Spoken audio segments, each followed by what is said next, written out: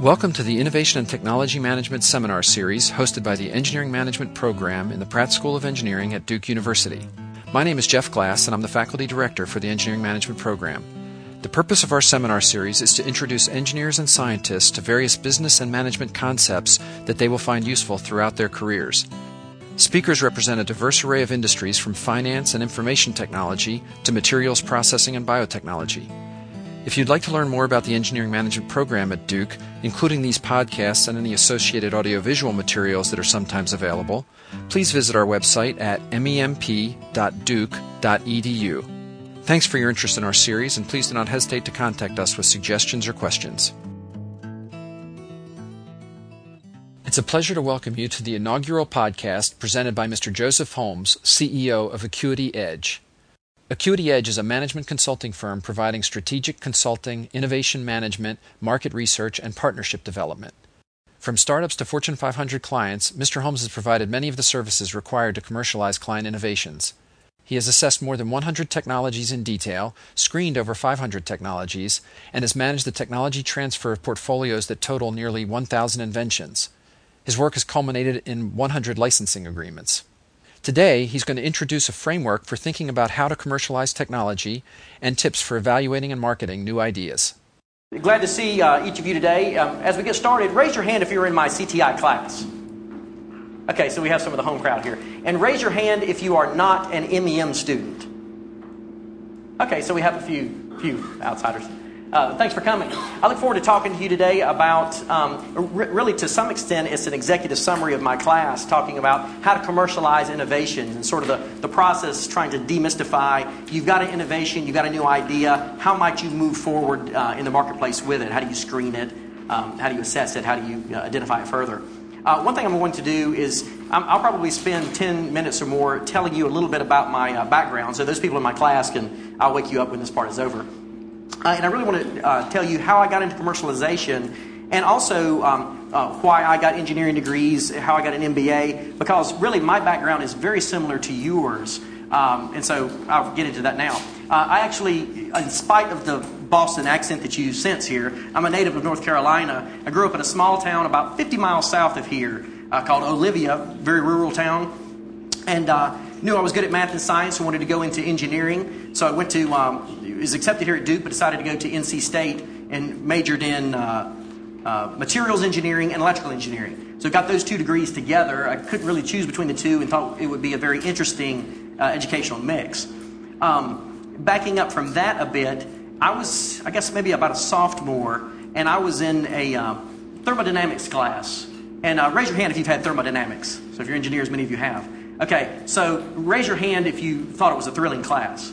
So you're not going to get many hands in this case. So not the most thrilling class you can have. So imagine thermodynamics at 7:30 in the morning, 3 days a week. So as you might guess, that's one of these classes you want to put your head down. So I come into class, and anybody in my class who's seen emails from me, you'd venture to guess that I'm not a morning person. So it made it even that much tougher for me. So I come into class, and all of a sudden, here comes bouncing in this young, energetic professor that was really enthused, and I'm not sure what was more impressive, that he was enthused at 7:30 in the morning or enthused about thermodynamics. But anyway, the guy's name was Jeff Glass. So he was one of my earlier professors at NC State, thought a lot of him, and that was my first connection with Jeff. So got to know each other some. So fast forwarding a bit, I graduate from NC State, but the year before I graduated, I did I guess it wasn't a co-op, it was an internship. So in my internship, I did work with Kobe Steel, and as you probably remember from Jeff's background, he was the VP of R&D at Kobe Steel, and so got to know him there. And then when I got out, entertained various job offers, and really wanted to stay within the area. Got a job offer from Kobe Steel, and so that was my first job. So not only was he a early professor of mine, but he was one of my first bosses. And I worked at Kobe Steel for 6 or 7 years before that division shut down and I made a job change. The interesting thing about working at Kobe was that there I was 100% engineer, as many of you are until you're going through this program. You know, smelling the solder, doing R&D, getting patents. At Kobe, as you may know, we worked on synthetic diamond for electronics. And what was interesting about my time at Kobe Steel, half of the time, let's say I was there 7 years, The first 3.5 years, I would say we were very much a technology push type of company. So technology push, raise your hand, somebody tell me what technology push is in your vernacular. Anybody want to define technology push? Somebody in my class ought to be able to. Okay, I'll do it for you then. Technology push is where you've got a technology and you're a little less market focused and you're, no matter what, you're trying to push that into the marketplace. So our business was diamond. So we weren't going to do anything besides diamond. We were working on these diamond transistors, field effect transistors to be specific, and we wanted to find somewhere to apply them. So what was interesting though, at the same time I was evolving my career, Jeff was in his career as well, and so he began to ask some hard market questions. I don't think he'd gotten his MBA by then, but he started to ask us internally as well as to the mother company, I wonder how many people would want a diamond transistor. And these diamond transistors, their claim to fame was that they would work at high temperatures. I think maybe, in fact, one of my early papers was the highest temperature performing diamond field effect transistor. It worked at like 500 degrees Celsius. Well, who needs a diamond transistor that works at 500 degrees Celsius? The answer is not. You know somebody? Pardon? Okay, well, good. Well, I wish there were more people like you because we couldn't find that many people when we were at Kobe. So, in fact, one of the more interesting projects, I think there was some project about putting it on a NASA probe that was destined for the sun. So you could make one transistor. I'm sure you could sell it for a lot. But a market of 1 units per year was not really a market we thought would be of attractive to Kobe Steel. So for various reasons, we thought working on diamond transistors was maybe not the smart move for the company. So we went through this big internal reorganization and change where we looked inward and tried to become more market pull, asking the question, we were still a little bit push in that we were wed to diamond, but we asked ourselves, who needs the things that diamond can provide benefit for? So we completely reorganized from a group structure to a team structure. We broke into teams, and some people were looking at diamond for electrodes, diamond for acoustic devices, maybe even looked at thermal heat sinks and maybe cutting tools, though that really wasn't our bag so much. So when the smoke cleared, we worked on various projects, the main one being acoustic devices on diamond, using a whole different set of properties. And as a company, we just basically evolved from this tech push to a market pull approach. One of the things that was very key in that process is there was a book called Winning at New Products. Raise your hand if you've heard of that book. If you've taken Jeff's class, you really should raise your hand because I'm sure he's mentioned it. Robert Cooper is the guy that's the author of the book. Well, Jeff, he was handing out these books at Kobe like the Gideon's Handout Bibles. Everybody got a copy, and our job was to read it and really embrace the concepts. And those concepts were to think about the customer, put the customer first, think about the voice of the customer, and try to not just develop something for development's sake, but do it in reaction to customer need. And to this day, Robert Cooper is still publishing and doing a lot of research in the area of new products. So anyway, that was an interesting experience. And then the division we worked at shut down, and we had a very unique experience. Jeff negotiated us like a year's severance. So you had a year to figure out what you were going to do. You could either immediately get a new job, pocket a year's salary, or you could kind of hang out for a year in the other extreme and kind of have a year off, and then you turn off the lights at the company after they shut down the lab, and then you go off and find a job. And it was interesting to see how different people handle that differently. I tried to hustle up and get a job pretty soon, and so I wanted to stay locally, and at the same time, I had two decisions to make.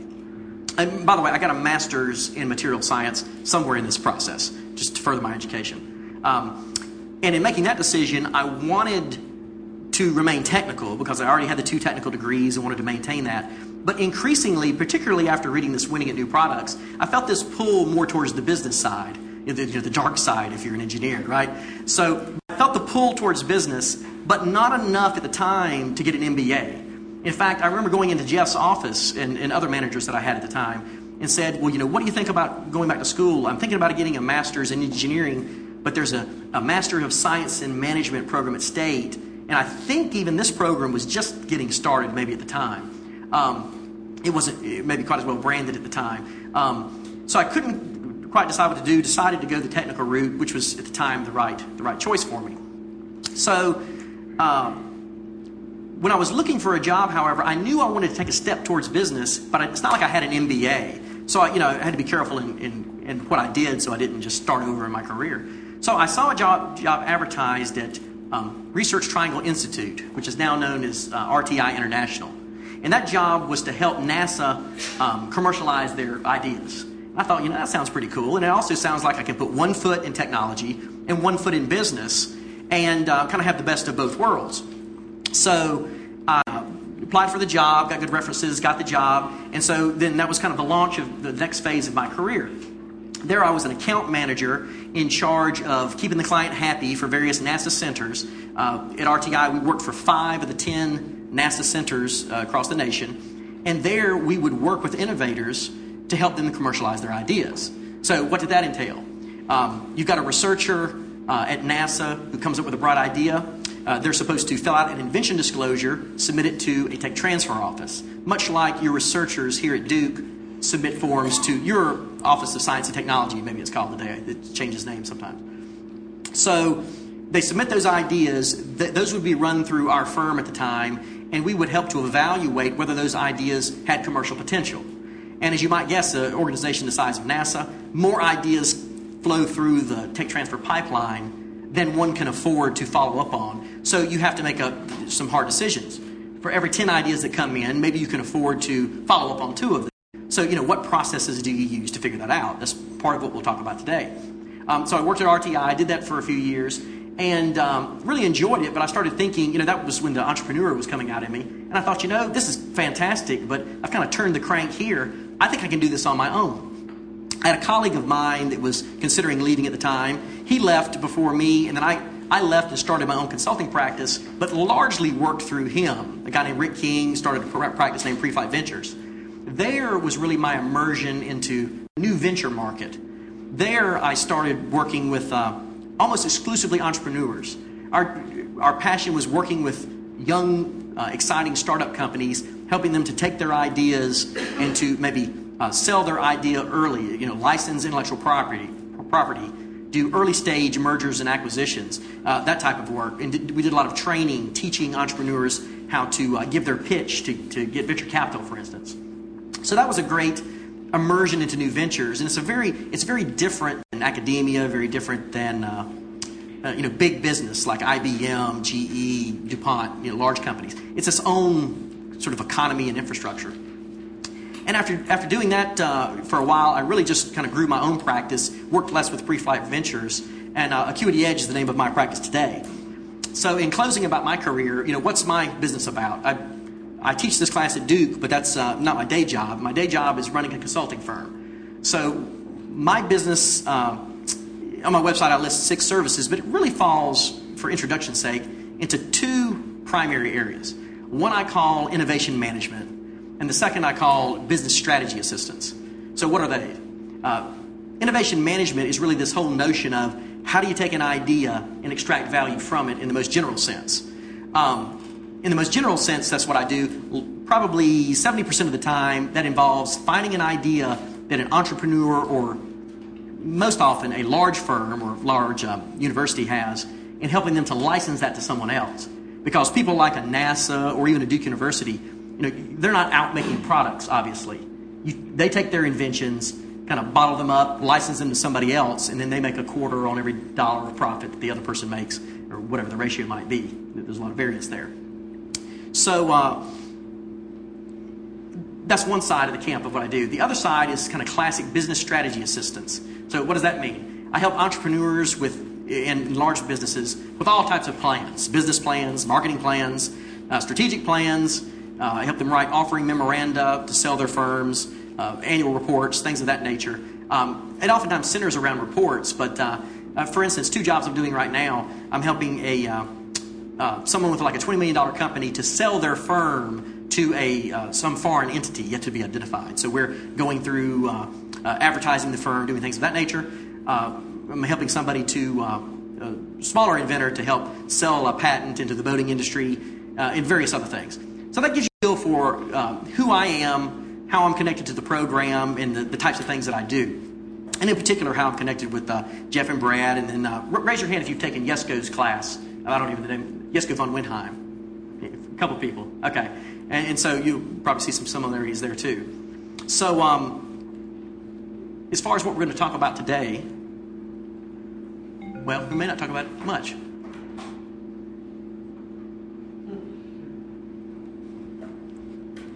Or talk is maybe all I do. Okay, I'll just do it from back here. Here's what we're going to talk about today.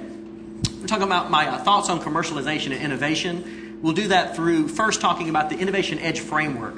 This is a framework that I developed, maybe it was about a year and a half ago, built upon a whole career of thoughts and readings and plannings. And it culminated in an article that I put in Business Week. Then actually it's foundation may be a bit strong, but it's one of the cores of the things I teach in my class. It's not a framework that I shove down anybody's throat in the class, but I do reference it from time to time to tell people, here's a way to think about innovation. So I'll present that today. And then also I'll go through sort of a top 10 list of things that I think are important in innovation, in particular things related to screening innovations and evaluating innovations if you've got a lot of them to consider. And anyway, this is my daughter. I tried to think of a way to weave her in the presentation, but other than just showing her off, I couldn't think of a reason. So anybody in my class, if you at some point tell me that she looks like me, then you get bonus points at some point. Because as a father, you really like that kind of thing. So one other thing about my perspective, one thing that you should remember, you get lots of people coming through here giving you their 2 cents worth, and I'm sure this is not the first presentation you've heard on innovation, right? You've been hearing things from venture capitalists, attorneys, professors. You've probably heard from lots of consultants, lots of different people. So you should always think about somebody's perspective, and whatever they tell you, you have to remember that perspective, because what they say are the do's and don'ts and the whys and why nots are all a function of that. So one of the key things that has shaped my career is a job that I started in 2001 where I was working for the University of Illinois at Urbana-Champaign. Raise your hand if you're an alumnus or alumna of UIUC. We've got at least one. One wins the prize. So it's a very well-known university. It's the 4th leading university in terms of getting research and development funds.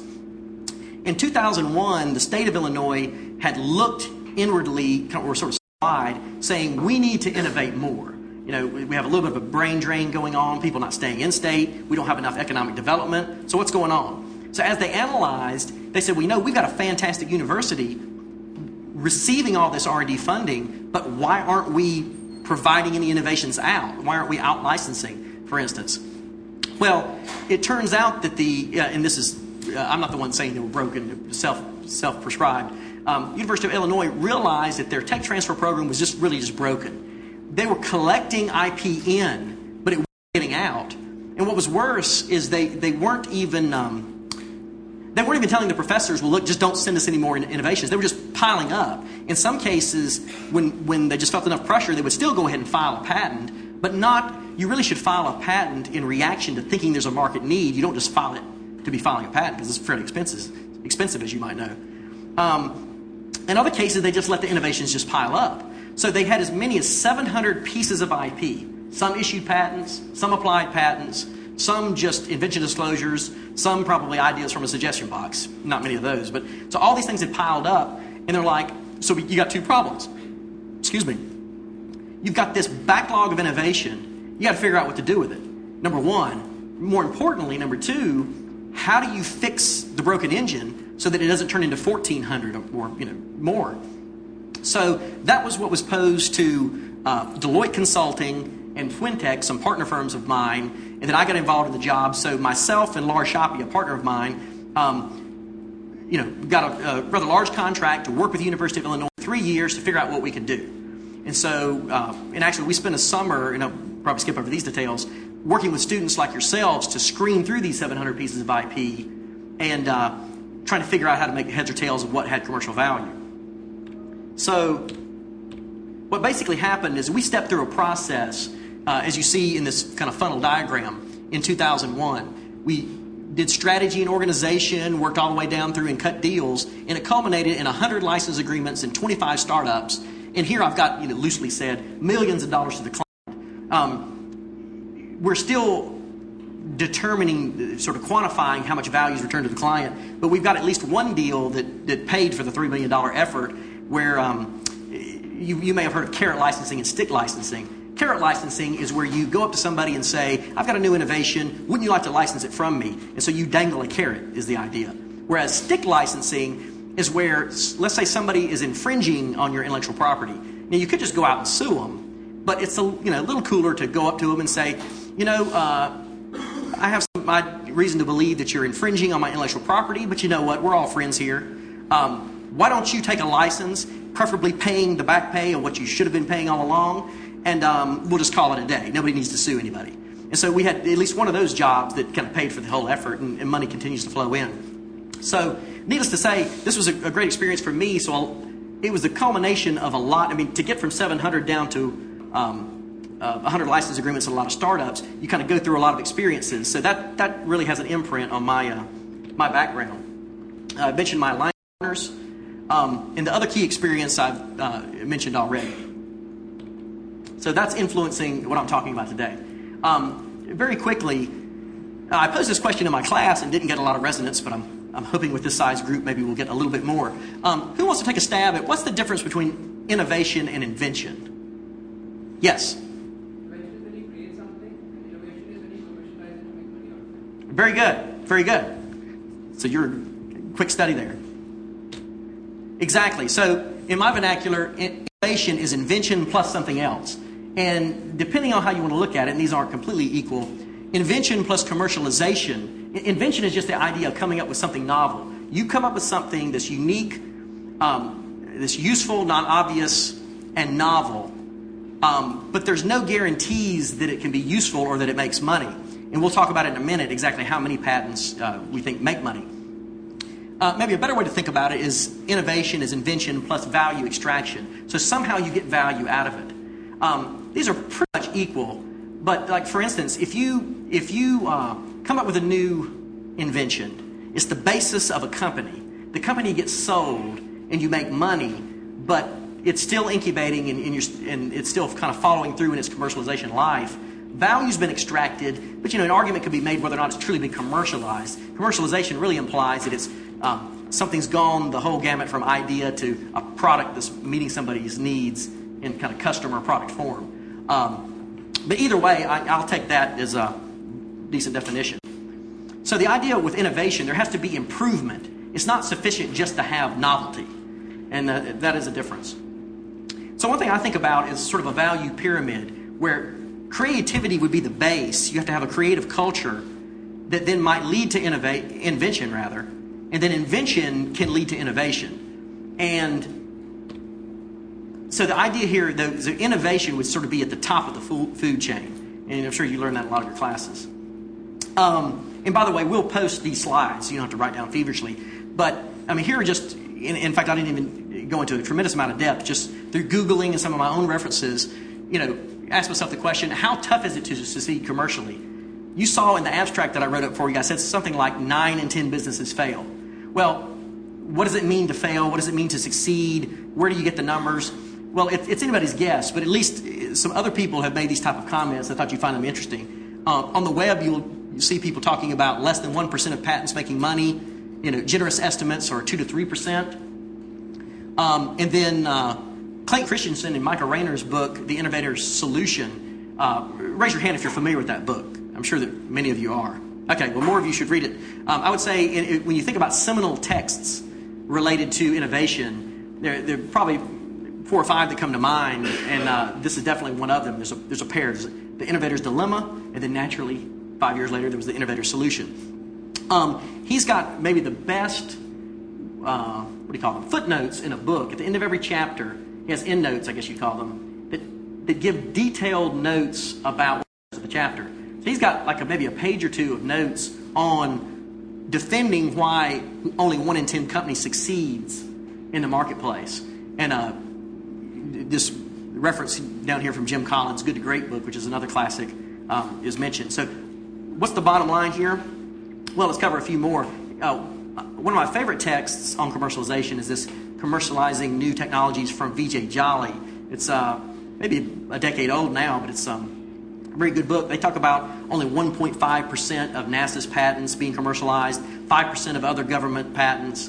And then, actually, I think Greg Stevens may have given a lecture here before, Winnovations, and tying it back into MEM. His nephew is Todd Stevens, who's a graduate of the program. But anyway, he's got an article in RTM that talks about it takes 3,000 raw ideas to get to a commercial success. So if all of us put an idea in the suggestion box today, we're not even going to have one, statistically speaking. So it's a tough game. So that's the reason we're having this talk today.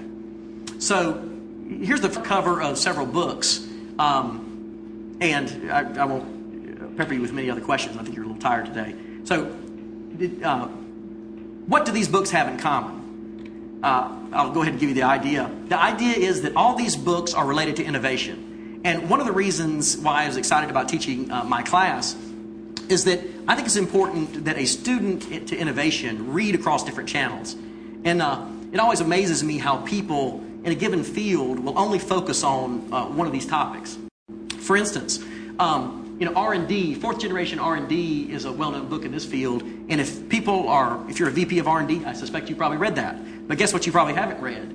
You haven't thought about new product development. And this is the Winning New Products book that I told you that Jeff was a fan of years ago. Then there's New Ventures, Entrepreneurship. This book, New Venture Creation by Jeffrey Timmons, is a sort of a classic in the field that if you're taking an entrepreneurship class, there's probably about 2 texts most people choose, and this is one of them. And so in that book, it talks a lot about how to develop business plans and pro formas and things like that. Tech Transfer.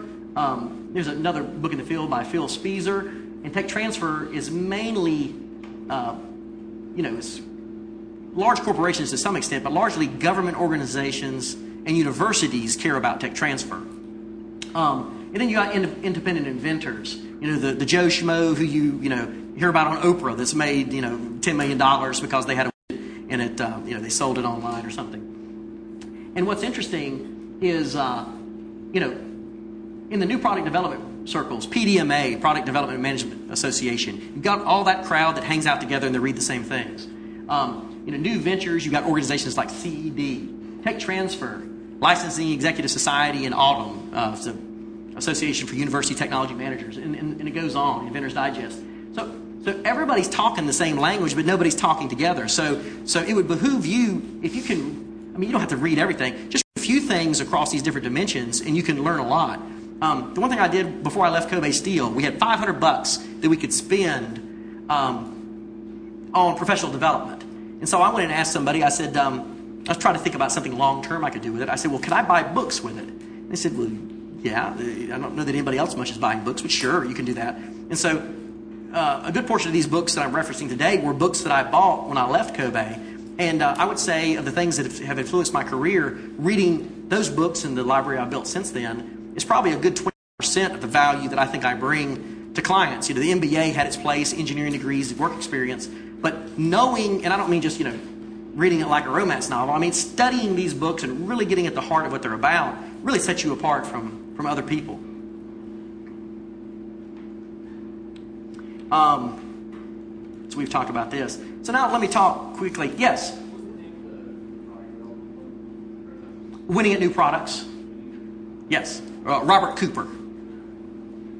And if you want a quick read, if you go to Business Source Complete at your library and look for Robert Cooper, he has a lot of shorter articles if you didn't want to read the whole book.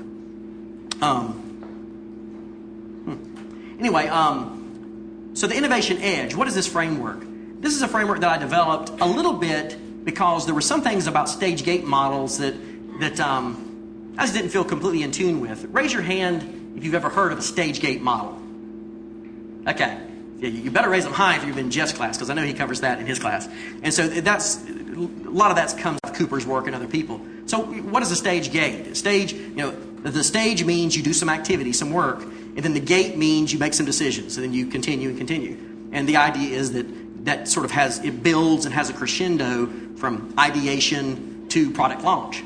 And I think a stage gate model is fabulous. The only problem is it's a little on the linear side, because it tends to suggest sometimes that you do more homework up front and and less downstream when you should be doing your homework all along. And that's a little bit of an over-exaggeration, but that's kind of the way I feel about it. So what I've developed here without reading all of this is what I consider to be a little bit more of a compass. Looking from the inside out, I look at this diagram from the inside. It would be like concentric circles, but I drew them in squares instead. From the inside out, what do I need to keep at the center of my process? What are things I need to think through when I consider innovating, or when I consider working on a client's project, or if I have a new idea? You know, like every day when you wake up, what things should you think about? So that's what this process is about. So when you define what something is, I think it's often handy to say what it's not. So it's not a step-by-step process. I had a student ask me, say, well, I'm having a little trouble following. Do I start here? Do I spiral around? It's not that kind of thing at all. This is the idea here is it's almost like a checklist that for every topic you could have a question. And those are the questions you should keep top of mind so that you don't forget what's important in commercialization. It's not linear, and it's clearly not the only thing to use. I've already mentioned the sort of stage gate versus this process. Stage gate is very linear and definitely has its place. And this I would consider to be a little more non-linear. You know, you could think of this as a map, and this is more of a compass. And as you see from the builds here, I'm not going to step through this in detail here. I think of this from the inside out. In fact, let me just skip to the next slide because I will talk about these in more detail. So let's talk about the center of the process. I call it evolve. And as you might guess, there's a bit of marketing in this too. I call it Edge. The name of my firm is Acuity Edge, so that took a little work. So evolve is talking about you've got an idea, you want to extract value from it. And this is just a little cute way of showing that you should always go through a customer and keep the customer at the center. So, for instance, if you only remembered one thing from this lecture, not that hopefully you have to hear it from me to understand this, you've got to keep the customer at the center of your process. And what's funny is I'm sure anybody who's talked to you about not just innovation, but business, always, this is the core of their sermon, right? You keep the customer at the center, talk to the customer, learn the customer's needs, exceed their expectations and all of that. But you would be amazed how many people drift and fall short of listening to their customer. And in innovation in particular, where, in fact, all of us are technologists at heart, I would be venture to say, you say, yeah, the customer's important, but I got the best technology. But oftentimes, it's sort of like, Beta, Max, and VCRs, that kind of stuff, VHS. It's not always the best technology that wins, so no point belaboring that. But always go through the customer. And the reason I call it evolve, which might seem a bit strange, is that it's a process that gradually changes over time. It's not something that's, just eureka, everything changes. I don't know the statistics on it, but I'd venture to say most people who come up with a new idea, they are not going to, if they commercialize that idea, it's not the idea they came up with. There may be some similarities, but it's not the same because things need to change over time, and you need to acknowledge that. So what do I mean by drive? The idea is there are certain, to some extent, intangible things that should sort of drive you along during the process. So what are those? We've got them 4 E's here to help with the memory. Environment. You've got an environment internal to your organization. Let's say you're at a company, you have a new idea. You better understand your internal environment as well as your external environment to know to what extent you're going to be able to commercialize your idea. If internally nobody supports new ideas, then you have to make a choice. I'm either going to either table my idea, I'm going to leave the firm and start it up on my own, I'm going to do it on the side, or I'm going to be bold enough to go to my boss and say, hey, I've got a new idea. You mind hearing what it is? But certain firms are more accepting of new ideas than others. A lot of people pay lip service to being accepting of ideas, but a lot of people aren't. Enthusiasm. Things that people don't realize is one of your best first screens in innovation is finding out if you're working with somebody who cares about the innovation. For instance, if I were doing work at Duke University working with professors, I would not force every professor to fill out an invention disclosure. I would not force them to be in tune with the commercialization process. I'd raise my hand and say, hi, I'm Joey Holmes. I do commercialization work. If you need help with commercialization, or this is really the job of your OST, if you need help with commercialization, we are here. We're ready to help. But if you don't, it was sort of nice knowing you. Because if somebody's not engaged in the process, it's never going to work. Execution. The reason I talk about execution here instead of strategy, other than it begins with an E and not an S, is that I think most people would agree that there are different strategies that can take you to success, but it's really execution that gets you there. One time, Rick Wagoner came to my MBA class when I was here at Duke, the CEO of General Motors, which maybe is not the best guy to quote these days. But anyway, he definitely made the comment that it's better to he'd rather have, how did he put it, a B strategy and A execution that beats the reverse any day of the week. And though maybe he's not the best example now, I believe that as well. And then evaluation, I'll talk more about that next. You should continually, incessantly, always evaluate your ideas. This notion of we're going to take 6 months and evaluate and then we're going to move on and commit doesn't make any sense at all. You have to evaluate what you're doing daily and get feedback from different sources, which I'll hustle up and tell you about. There are different gates of evaluation. Just briefly, I consider, when you think of all the factors and ways that you can evaluate things, I say they fit under 4 dimensions: technology, business, intellectual property, and resources. And you see the 4 questions there that you can have as takeaways. But those are the most fundamental questions that I ask anytime I'm looking at an innovation. And the deeper I'm in on an innovation, the more questions I bring out of the closet and put them in those four bins. And I think I'll skip over that now for interest of time. But I'll be happy to follow up with you on more details. And I have a paper that talks about this process in detail. The final part of this process I want to talk about, which is really what drove me to write it up in the first place, is the extract. The notion here is that to get value out of an innovation, there's more than just the feigned new venture. Now, everybody thinks about starting a new company, going IPO, starting a new company, getting bought, that kind of thing, and all that sounds fantastic.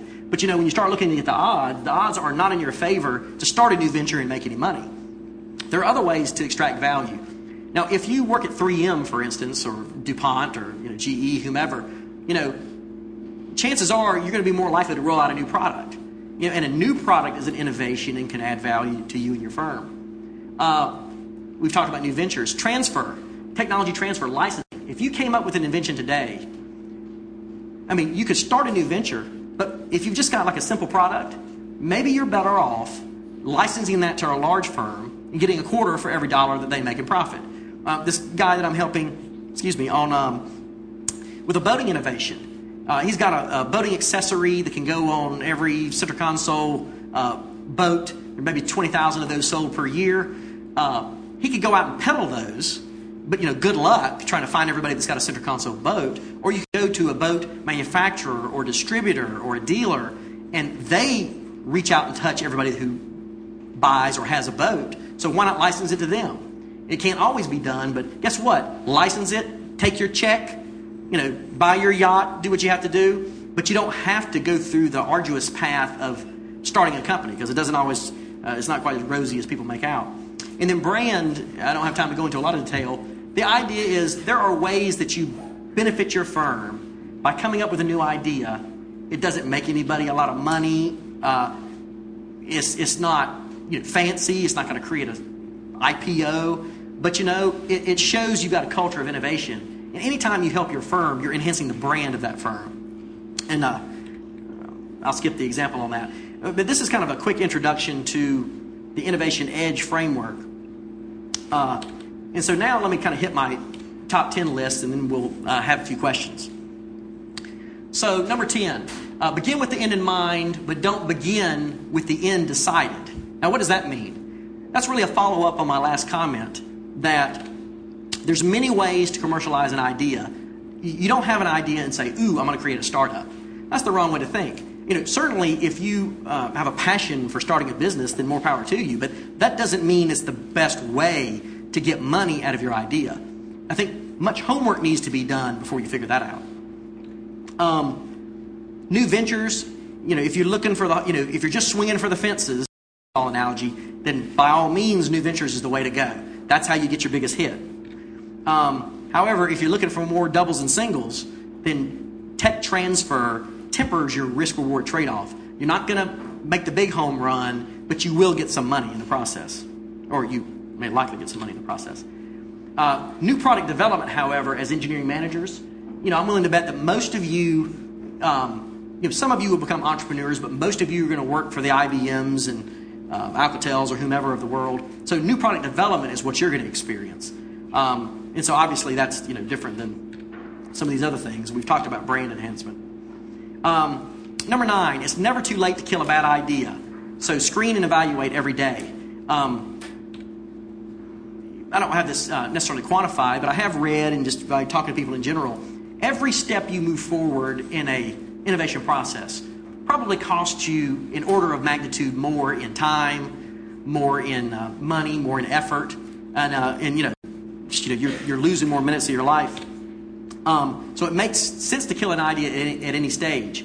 However, as you might guess, particularly in a large firm, the further you get to rolling out a product, the train's left the station. You're not going to change things. And people will pay a lot of lip service to, we've got a quantitative screening process. But, somehow, the boss's idea seems to get in there. And, the numbers seem to always work out with the boss's idea.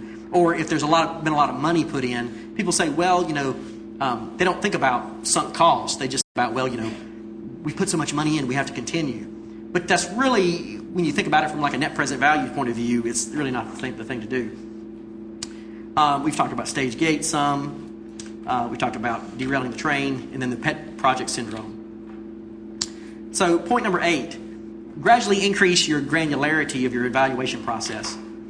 Here, there are lots of different ways to screen ideas. I've talked a little bit about my process, at least the framework for having the 4 buckets, and you have questions, and you go through it. A business partner of mine, Laura Shoppy, and myself, this was the 5-factor process.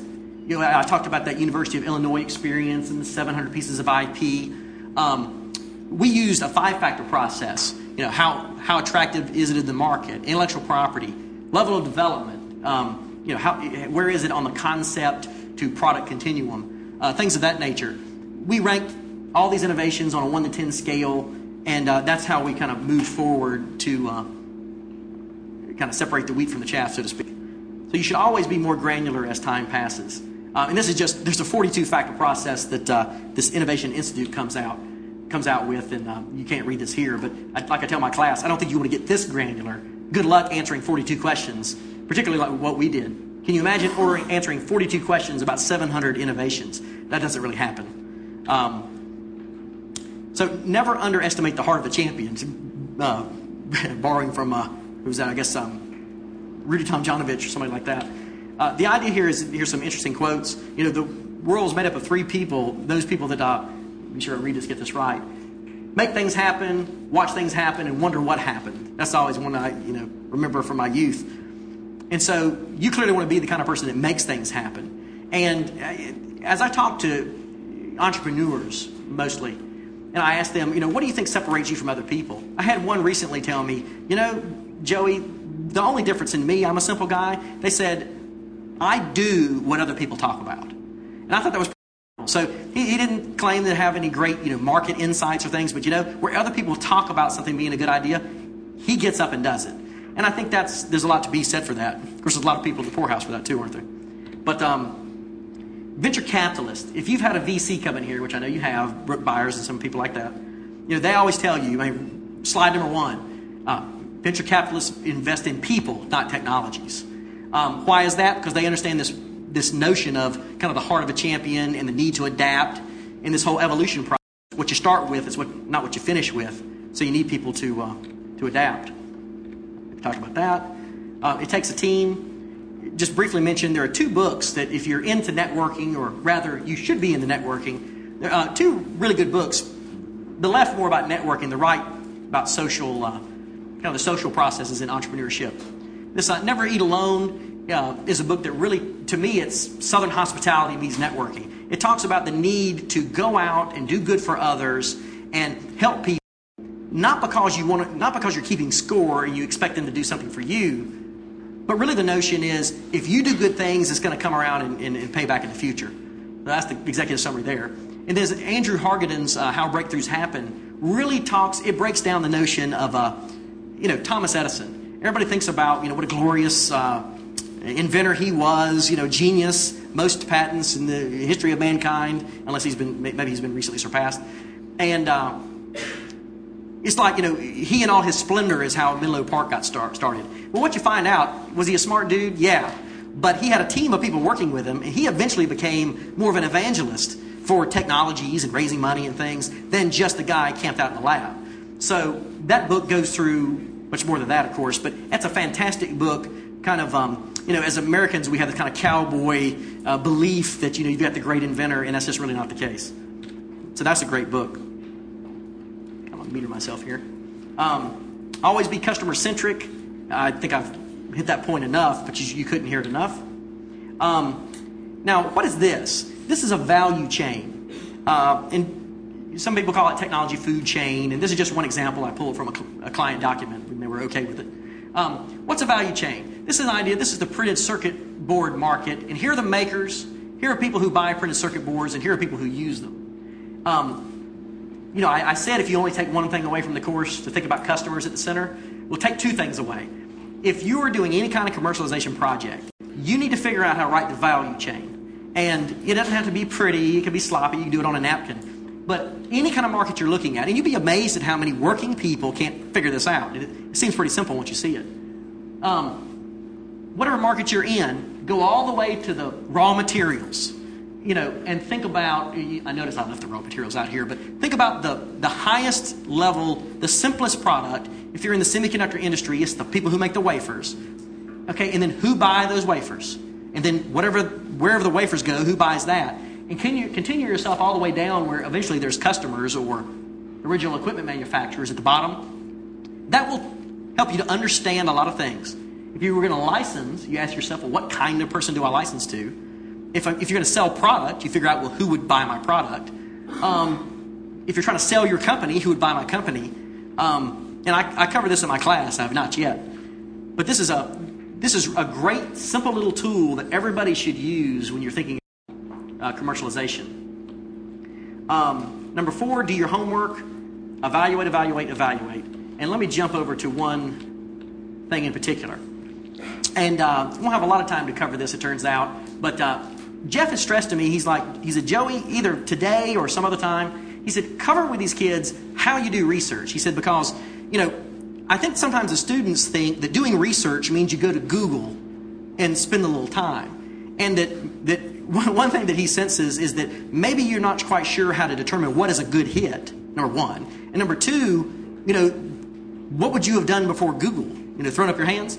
So I think what you need to appreciate is Google is outstanding. I would say if you only can use one thing, obviously you would use that or a comparable search engine. However, there's a lot of other stuff on this screen. As you can see, Google's just one thing. So let me break this down a little bit. And before we run out of time, let me say that one thing I agreed with Jeff, I'm going to come up with a teaching note for my class that is specific to how do you find information, particularly on markets, companies, things of that nature. And how do you develop keywords and things like that, because I'm reasonably good at it. And so I'm going to develop a teaching note for my class, and we'll distribute it to everybody.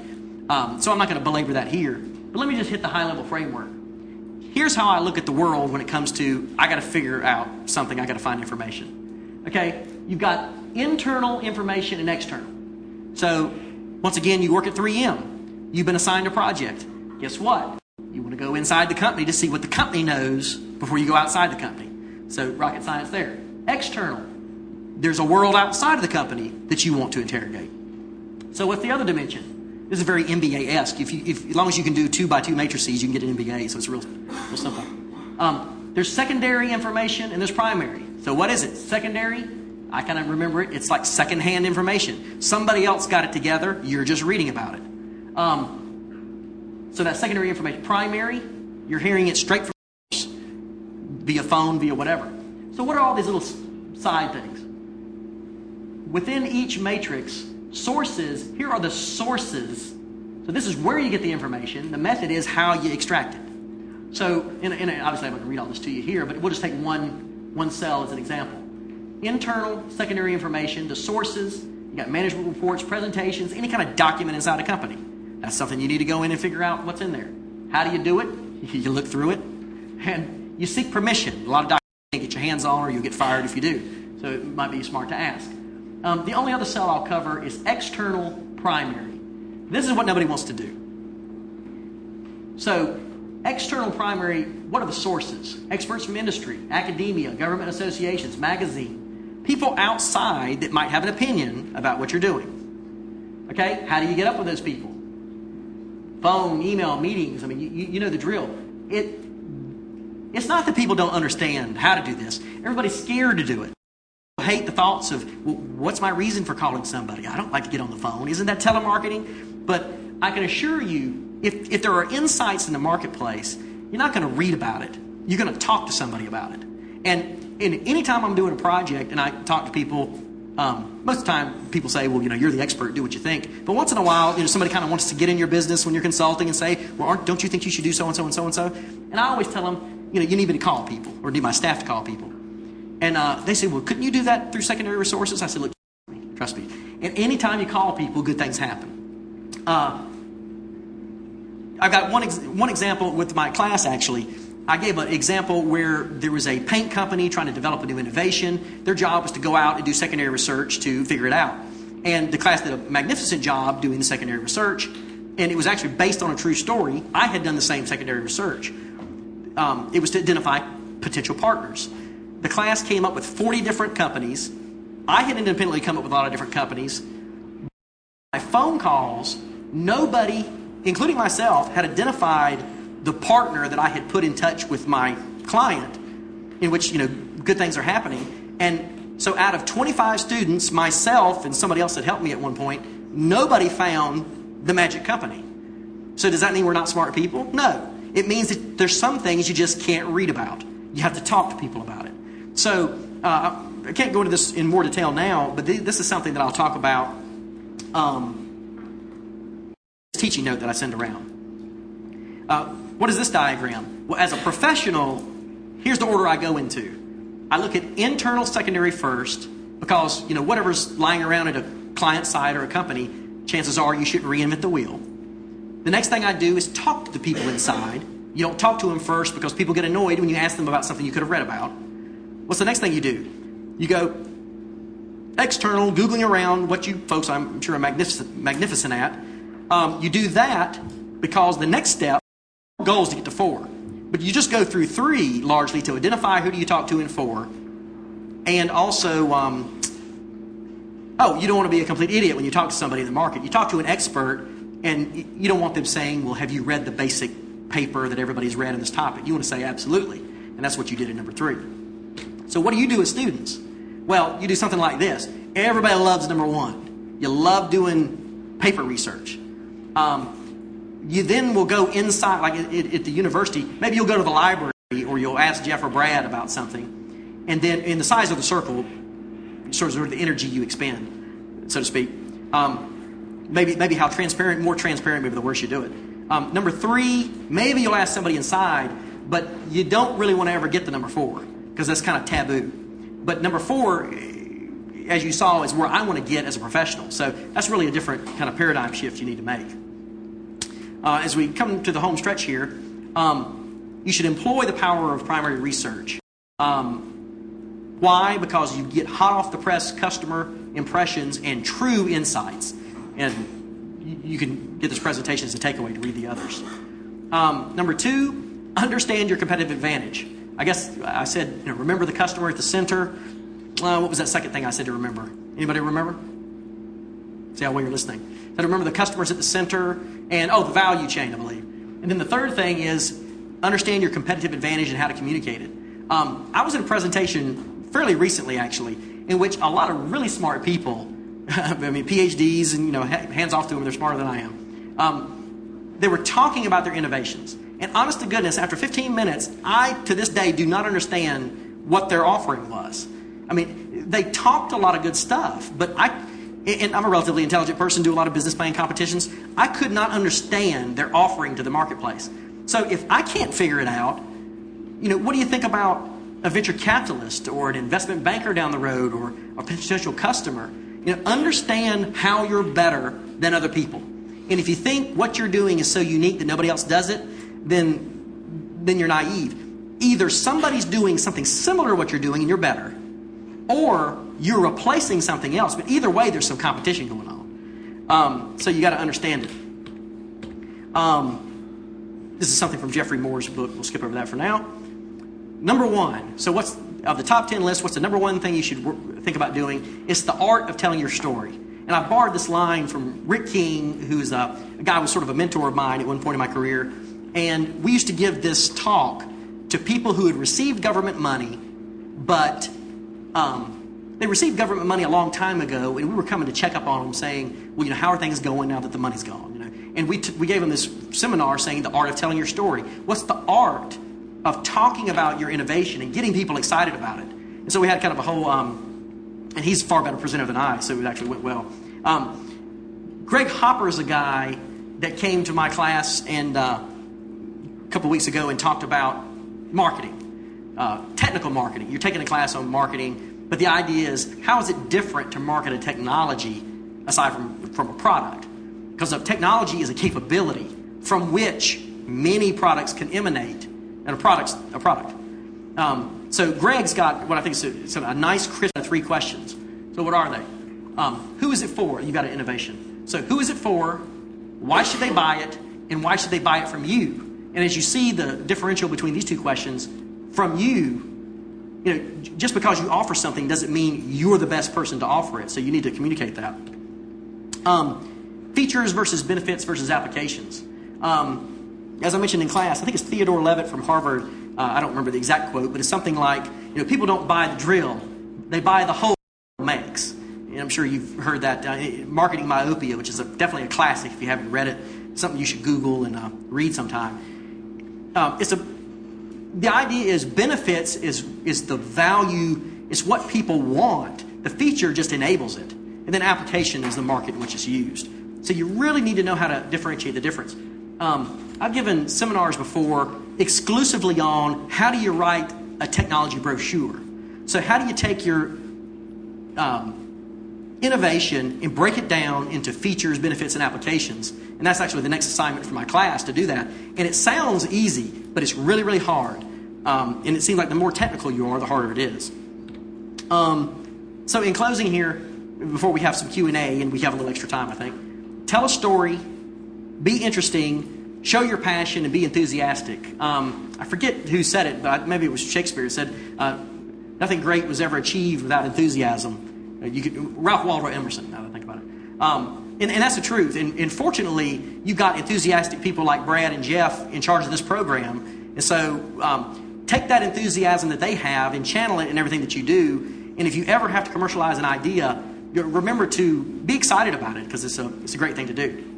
So that's the end of my talk. Let me entertain some questions from you. Not everybody at once. Yes? So where do you see the future of Acuity at? Do you see yourself working more closely with technology firms to sort of guide their overall view of the future, or are you just going to continue working with products that they develop or technology that they're developing in order to get to the market? Yeah, a good question. I see myself doing 2 things. One, the sad thing is the most fun work out there is working with Joe Entrepreneur. But you have difficulty getting paid by Joe Entrepreneur. So what you have to do is get situated enough financially so that you can kind of do Robinhood pricing so that you can afford to work with Joe Entrepreneur. So I see myself doing 2 things: continuing to work with large firms because I enjoy it and it's good business and there are a lot of things to be learned. But I increasingly like doing business in 2 ways. One, with smaller innovators, helping them to commercialize things. And also, this is more of a how you get paid, but I like increasingly doing things, what they call contingency work, where I get paid when you get paid. So work with an entrepreneur. Once you're sold on the idea, say, tell you what, I'll help you sell it, and I'll take a quarter or a third, and if nothing comes of it, I'll cover my expenses, and we'll chalk it up to experience if I don't. Because there, you've really got skin in the game, and your heart's really in it, and it's kind of exhilarating. So I see myself doing more of that. But I always see myself in this innovation space. I've kind of built 15 years on it and really like it. So I'll always kind of work around that. What other questions do you have? Yes? You're saying for innovator, the difference between giving it to a company and then making your own company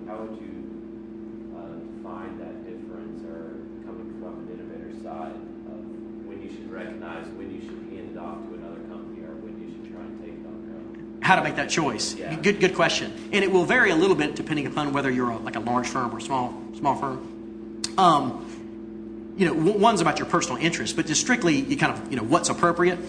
The more you've just kind of got like a one-hit wonder. If it's a product and it's not a platform, why build a company around, like for instance, this boat thing I'm doing. This guy's got an accessory that goes on boats. It's one thing. And it's not like he's going to build a platform from that. It's not like he's got a new material that can go across different innovations. He's got one thing. That is something I would license, there's no question. If you've got something that's more of a platform that has the potential to spawn multiple products, that's something more for a company, more appropriate in my mind. For instance, I know a guy that started a business and he's got a whole battery. He's like a chemist, I guess. He's got a whole battery of coatings. The guy has got coatings on the B-2 bomber. He's got them on windmill blades. He's got them on the bottom of boats. He's got them everywhere. So that clearly is something that had potential for more breadth. The other thing to be mindful of is, if you've read this Innovator's Solutions book, the more disruptive your technology is, the harder it is to get somebody to believe in it. A classic story is this Chester Carlson, I believe it is, started a company called Haloid Corporation that is actually what became Xerox. They actually took that idea and shopped it around to IBM and Kodak, and everybody said, nah, I don't think it's going to make anything. Well, $20 billion later, you've got Xerox. Clearly it made it. So that's an example that, I talk a big game here about going out and getting feedback from the market. But the key is, I'm saying it's important to get feedback. I'm not saying the market's always right. Sometimes you're smarter than the market. I think Sony and the transistor radio maybe is a different example. So to your question, if there's something that you really start to realize is truly disruptive, that may be something that's not a matter of should you or not. You may be the only person that believes in it. You may have to start a company in that case. It's a very good question. What other questions do you have? Tony? In the stage gate process, you mentioned linear versus parallel development or parallel gates.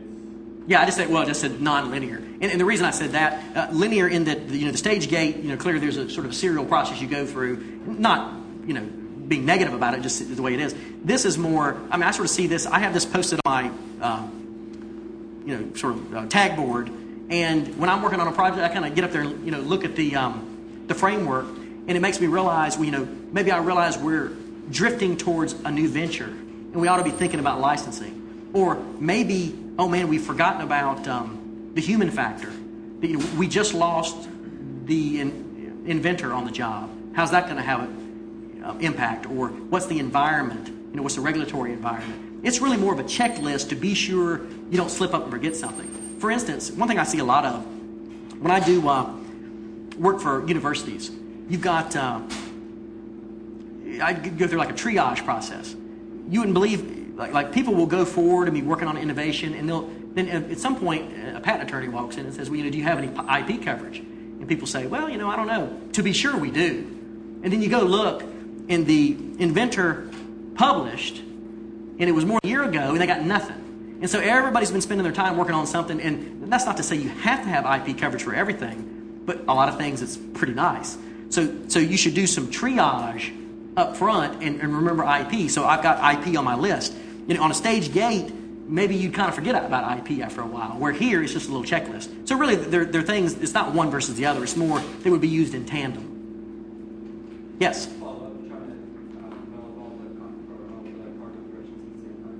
Pardon? Yeah, or at least consider them. Because there'll be some things you can't really develop, but yeah, you try to keep it all in mind at the same time. Well, why don't we thank